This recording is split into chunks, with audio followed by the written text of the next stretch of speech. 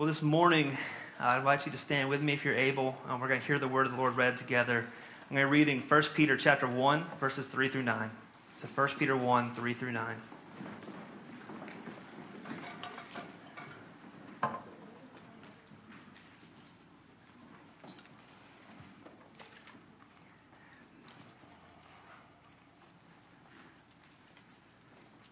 It's the word of the Lord. Blessed be the God and Father of our Lord Jesus Christ. According to his great mercy, he has caused us to be born again to a living hope through the resurrection of Jesus Christ from the dead, to an inheritance that is imperishable, undefiled, and unfading, kept in heaven for you, who by God's power are being guarded through faith for a salvation ready to be revealed in the last time. In this you rejoice, though now for a little while, if necessary, you have been grieved by various trials, so that the tested genuineness of your faith, more precious than gold that perishes though it is tested by fire, may be found to result in praise and glory and honor at the revelation of Jesus Christ. Though you have not seen him, you love him. Though you do not now see him, you believe in him and rejoice with joy that is inexpressible and filled with glory, obtaining the outcome of your faith, the salvation of your souls. The grass withers, the flower fades, but the word of our Lord stands forever. Let me pray for us. Lord, we thank you for your word. We pray, Lord, as we come to it, that you give us hearts that are quick to hear, that you would encourage us and strengthen us, that we'd be convicted, Lord, that we would be just once again struck by your amazing grace and mercy towards us. Lord, we pray that you would just help us to find ourselves strengthened for our journey. In your name we pray. Amen. You may be seated. Well, this morning, we are continuing in our study, the book of 1 Peter, and we are looking at 1 Peter chapter 1, verses 3 through 9. And last week, as we began our study of this book, we looked at the first two verses of chapter 1. And we saw that the book of 1 Peter was written by the Apostle Peter, who we learn about all throughout the Gospels. And he is likely writing this letter from Rome to the Christians scattered in surrounding areas. They were forced to leave Rome by the Roman Emperor Claudius, who kind of expelled all the religious minorities who were living in Rome. And Peter writes this letter to those whom he calls elect exiles. He is writing this letter to Christians who, because of their faith in Jesus Christ, are now strangers to the world that they live in. And he writes to both instruct them and to comfort these believers who are experiencing this new life as those who are exiled, who are living as strangers and as pilgrims who are now scattered into foreign lands. And in verses 3 through 9, Peter assures these scattered and grieving Christians that their present suffering does nothing to diminish the reality of the blessings that are theirs in Jesus Christ. And as you consider this passage, unfortunately, all of us in this room today know what it is to suffer. Suffering was not a new concept to those reading Peter's letter for the first time in the first century. It's not a new concept for us as we read this letter today. Whether we're suffering because ultimately every Christian is a stranger and an alien living in lands that are no longer ours, which means that at times we will suffer simply because of our faith in Jesus Christ and of our commitment to live under his lordship. Whether it's that type of suffering or other times we'll suffer because we live in a fallen world. We will suffer loss. We will suffer uncertainty. We will suffer physically. We will suffer personally, and we will watch those around us suffer. If you need more evidence that this is true, all you have to do is to look at the prayer guide, right? We put the prayer guide in the bulletin every week. And we can look at that and see that we live in a world where we know both joy and sorrow, rejoicing and suffering. And when we suffer, especially in long seasons of suffering, we'll often allow the presence of suffering and the experience of suffering to begin to dominate the attention of our hearts. Suffering tends to kind of draw our attention towards ourselves. It draws our attention towards our own experience. It causes us to focus on what's happening kind of right here and right now to the extent that we forget to live with eternity in mind. And when the presence and when the experience of suffering becomes our focus, we begin to question the truths that we believed when we weren't suffering. Truths about God, truths about his goodness, truths about our own salvation. When the presence and when the experience of suffering becomes our focus, we begin to search for relief from our suffering, not in eternal things, but in worldly things that are perishable and that are defiled and that are fading. When the presence and the experience of suffering becomes our focus, we begin to find ourselves robbed of the joy that comes from our salvation. And we do this largely because we struggle to rightly understand the suffering that enters into our lives. And so in our passage today, Peter writes to help his readers, he writes to help us understand the truth about the relationship between their faith, their suffering, and their salvation. And since we also struggle to grasp this at times, since we struggle to understand the truth about the relationship between our faith and our suffering and our salvation, we need to pay careful attention to the truths we find in our passage today. And so this morning, we're going to walk through this passage together, and then we're going to spend just a few minutes at the end looking at 3 assurances for suffering Christians that we find in our passage today. And as Peter begins, he starts by reminding us of the blessings of our faith in verses 3 through 5.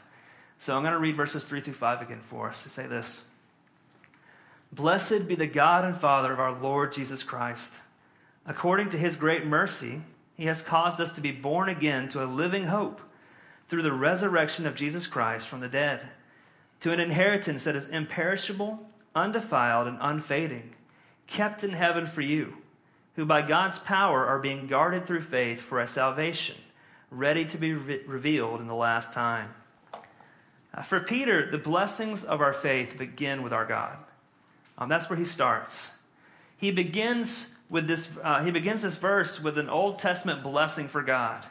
When he says, "Blessed be the God," in the Old Testament, say, "Blessed be God," right? He begins this verse with an Old Testament blessing for God that becomes uniquely a New Testament blessing when he adds that God is to be praised, not just because he's God, but because he is the Father of their Lord Jesus Christ. So he says, "Blessed be the God and Father of our Lord Jesus Christ." Peter begins this conversation about suffering by reminding us of the blessings of our faith that flow from our God. He tells us that because our God is merciful, he caused us to be born again out of our spiritual death, out of our enslavement to sin, and born into a living hope. And so many of us will place our hope in the wrong things. And when they fail, we just give up on hope. Well, Peter tells us that God the Father has caused us to be born again into a living hope, a hope that never fails because it is guaranteed by the resurrection of Jesus Christ. In 1 Corinthians 15, Paul says this. He says, "If in Christ we have hope in this life only, where we are of all people most to be pitied." In 1 Corinthians 15, Paul spends the whole time talking about the resurrection of Christ, what it means for us as Christians. He says that if Jesus was never raised from the dead, then we have no hope. But that isn't the case. Christ has been raised from the dead, and he is the first fruits of those who have fallen asleep. And so in 1 Corinthians 15 and here in 1 Peter, the message is clear that if Jesus was raised from the dead, then all of God's promises to us will be kept, including our own resurrection. And so the resurrected Jesus Christ is our living hope, and he secures our living hope, an inheritance that is imperishable, undefiled, unfading, kept in heaven for us. And the fact that Peter calls this an inheritance tells us that when God caused us to be born again, something significant happened. Daniel Doriani, one of the commentators on this passage, he explains it this way. He says, "An inheritance is a gift based on a relationship, not a wage for performance." We are born again into a new relationship with our God. And these first 5 verses are full of language that remind us of Old Testament Israel. Language of exile, language about the sprinkling of blood, the language about a promised inheritance. But this is a greater inheritance than even the promised land of Canaan. Wayne Grudem explains this change in this way. He says, "The contrast is striking.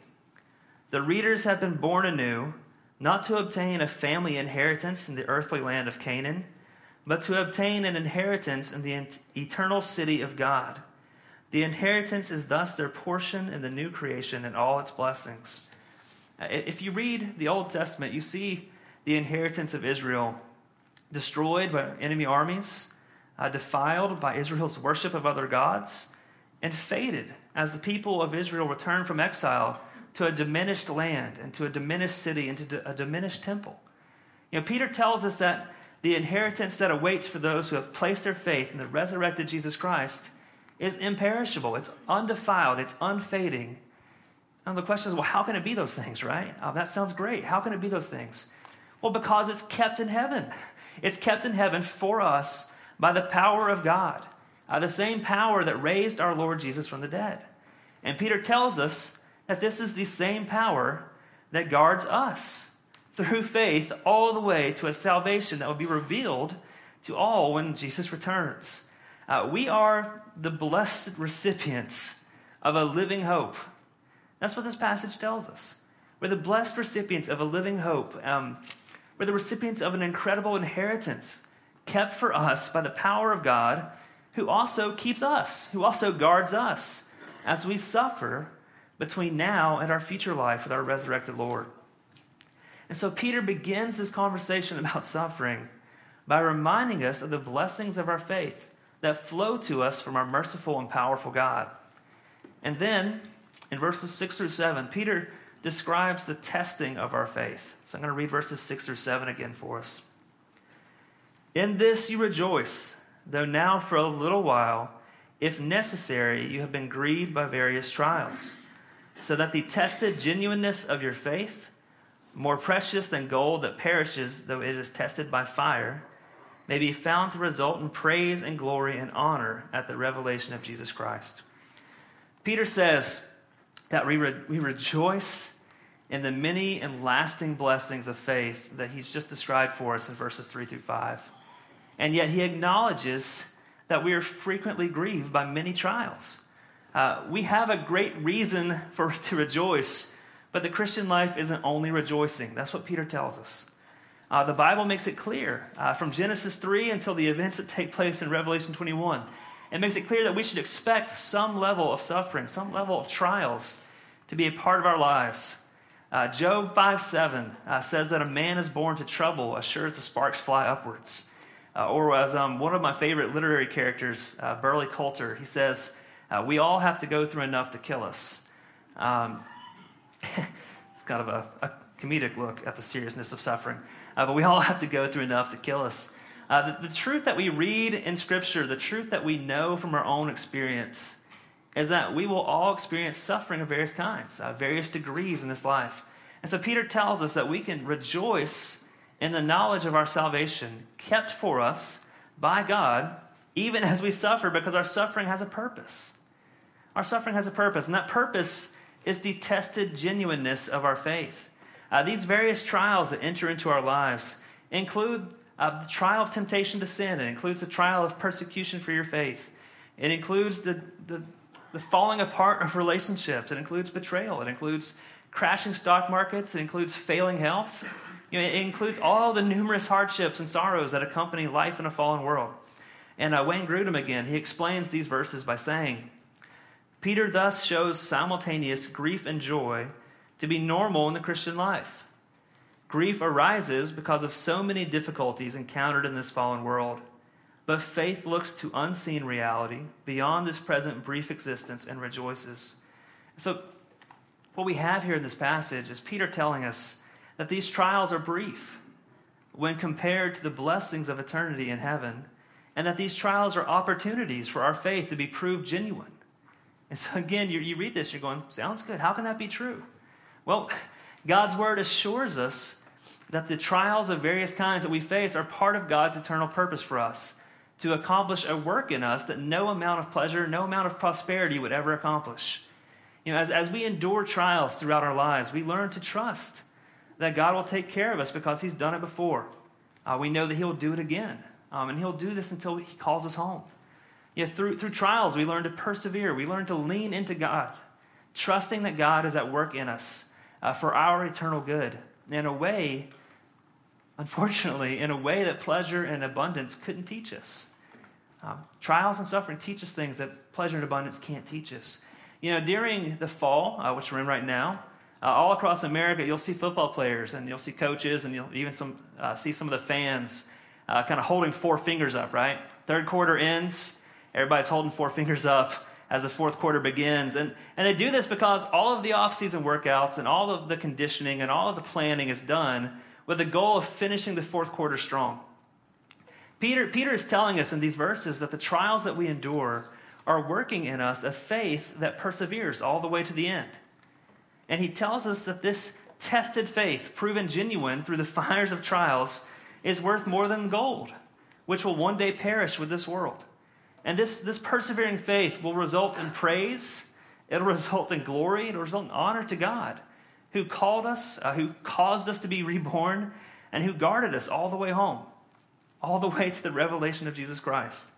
And so Peter begins the conversation about suffering by reminding us of the blessings of our faith that flow to us from our merciful and powerful God. He tells us of the certainty that our faith will be tested in verses 6 through 7. And then in verses 8 through 9, he reminds us of the outcome of our faith.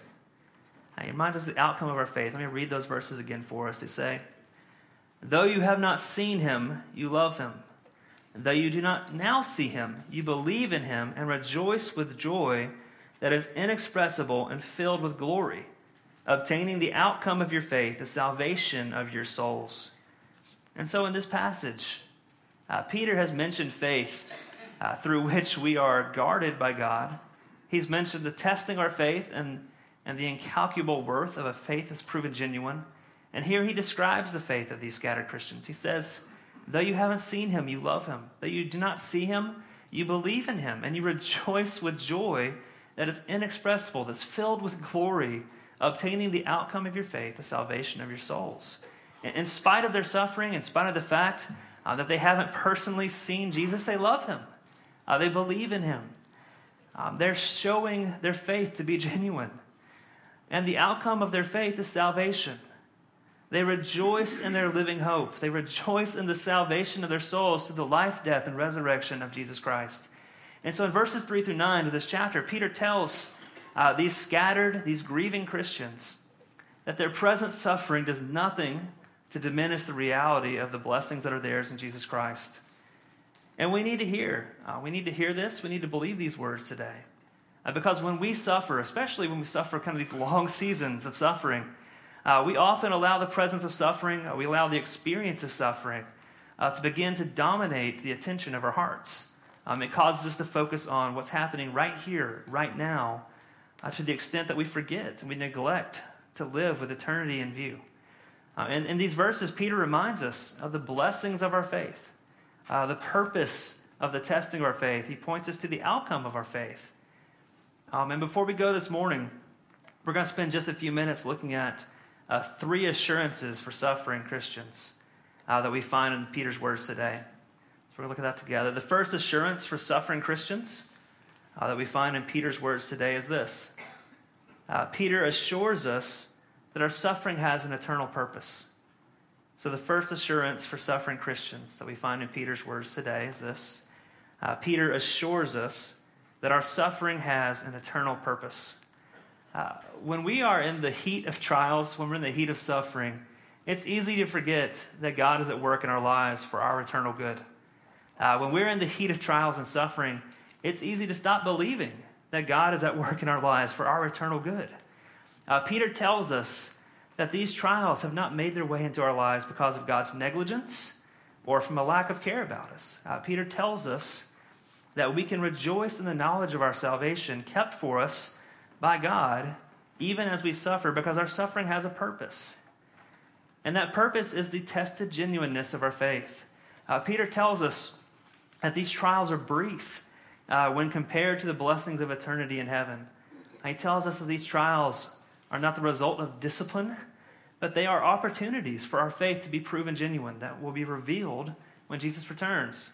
And I'm going to read another quote from Wayne Grudem's commentary this week. He says, by the phrase, at the revelation of Jesus Christ, Peter is referring to the judgment on the last day, when the secrets of all hearts are revealed. He thus reminds Christians that God's purposes in present grief may not be fully known in a week, in a year, or even in this lifetime. Indeed, some of God's purposes will not even be known when believers die and go to be with the Lord. Some will only be discovered at the day of judgment, when the Lord reveals the secrets of all hearts and commends with special honor those who trusted him in hardship, even though they could not see the reason for it. They trusted him simply because he was their God, and they knew him to be worthy of trust. It is in times when the reason for hardship cannot be seen that trust in God alone seems to become most pure and precious in his sight. I just thought that was a great quote. Knowing that our trials have a purpose doesn't make them less painful. That's not what we're saying this morning. But it does help us to bear up, right? It helps us to bear up under the pain as we wait for the Lord's deliverance. And so the first assurance for suffering Christians that we find in Peter's words today is that Peter assures us that our suffering has an eternal purpose. It has an eternal purpose. The second assurance for suffering Christians that we find in Peter's words today is this. Peter assures us that our God is guarding us even when the suffering continues. So the second assurance for suffering Christians that we find in Peter's words today is that Peter assures us that our God is guarding us even when the suffering continues. And so in these verses, Peter assures us of the truth that we are the blessed recipients of a living hope, that we are the recipients of an incredible inheritance that is imperishable, that's undefiled, that is unfading, that is kept for us by the power of God, who also keeps us, and who also guards us even as we suffer between now and our future life with him. When we're suffering, it's tempting to feel abandoned by our God. When we're suffering, it's easy to respond with anger or with despair. When suffering kind of just bursts into your life, in those moments, we want to know, where is our God? He said he'd be guarding us. Where's he at? We want to know, well, if he's not guarding us to keep out suffering, then what's he guarding us from, right? Seems like a legitimate question. Well, in verse 5, Peter tells us that God is guarding us for salvation. He's guarding our souls in the midst of our suffering. And I really enjoyed Wayne Grudem's commentary this week. So last quote from Wayne Grudem, I think. Wayne Grudem says this about it. He says, "This last phrase makes it difficult, if not impossible, to see any end to God's guarding activity. If God's guarding has as its purpose the preservation of believers until they receive their full heavenly salvation, then it is safe to conclude that God will accomplish that purpose and they will in fact attain that final salvation. Ultimately, their attainment of final salvation depends on God's power. Nevertheless, God's power continually works through their faith. Do they wish to know whether God is guarding them? If they continue to trust God through Christ, God is working and guarding them and should be thanked." So he tells us that God is guarding our souls. That God is guarding our souls as we face suffering, as we face trials, until we receive our full heavenly salvation. I'm going to read something else. This is the first question and answer from the Heidelberg Catechism. Some of you all are familiar with this. Question 1 is, what is your only comfort in life and death? And the answer is that I am not my own, but belong with body and soul, both in life and in death, to my faithful Savior, Jesus Christ. He has fully paid for all my sins with his precious blood, and has set me free from all the power of the devil. He also preserves me in such a way that without the will of my heavenly Father, not a hair can fall from my head. Indeed, all things must work together for my salvation. Therefore, by his Holy Spirit, he also assures me of eternal life and makes me heartily willing and ready from now on to live for him.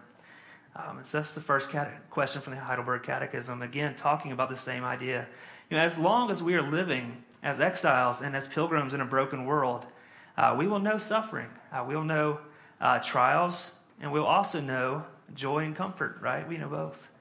In this passage, Peter tells us that our hope is secure. That our hope is secure even as we suffer, because the same power that raised Jesus Christ from the dead and secured our hope, it's the same power that's at work guarding us, guarding our souls. And so the second assurance for suffering Christians that we find in Peter's words today is that Peter assures us that our God is guarding us even when the suffering continues. And then the third assurance for suffering Christians that we find in Peter's words today is this. Peter assures us that the outcome of our faith is worth suffering for. Peter assures us that the outcome of our faith is worth suffering for. When we suffer, especially in these long seasons of suffering, we often allow the presence of suffering and the experience of suffering to dominate the attention of our hearts. It causes us to focus on kind of just what's right in front of us, the right here, right now. It causes us to forget to live with eternity in mind. And when the presence and experience of suffering becomes our focus, we begin to question the truths that we believed when we were not suffering. We question truths about God, about His goodness, about our salvation. When the presence and experience of suffering becomes our focus, we begin to search for relief from our suffering, not in the eternal things, but in worldly things that are perishable, that are defiled, that are fading. When the presence and experience of suffering becomes our focus, we begin to find ourselves robbed of joy that should come from our salvation. And so in this passage, Peter assures us that the outcome of our faith, that our salvation is worth suffering for. One of the challenges of writing a sermon on these verses is that one, it's just one long sentence. And two, every word of the passage is just kind of rich with meaning. These verses are a celebration. They're a celebration of the work of our merciful God and the salvation that we have through faith in Jesus Christ. We have a living hope, a hope that won't fail. We have an inheritance that is imperishable, that is undefiled, that is unfading, that's kept for us by God, who also keeps us to ensure that we receive it. In 2 Corinthians 4, verses 16 through 18, we hear from Paul words that support and strengthen what Peter is saying here. In 2 Corinthians 4, 16 to 18, Paul says, "So we do not lose heart, though our outer self is wasting away, our inner self is being renewed day by day. For this light momentary affliction is preparing for us an eternal weight of glory beyond all comparison. As we look not to the things that are seen, but to the things that are unseen. For the things that are seen are transient, but the things that are unseen are eternal." The Bible is honest about the presence and the difficulty of suffering in this life. And it's equally honest when it tells us that we have a salvation, that we have a Savior in Jesus Christ, worth rejoicing in, even as we suffer, even as we grieve for a little while, so that we can join in and say with Paul, for this light momentary affliction is preparing for us an eternal weight of glory beyond all comparison. As we look not to the things that are seen, but to the things that are unseen. For the things that are seen are transient, but the things that are unseen are eternal. This morning, as we go to this passage, we find Peter celebrating the truth of salvation, this salvation that is worth suffering for.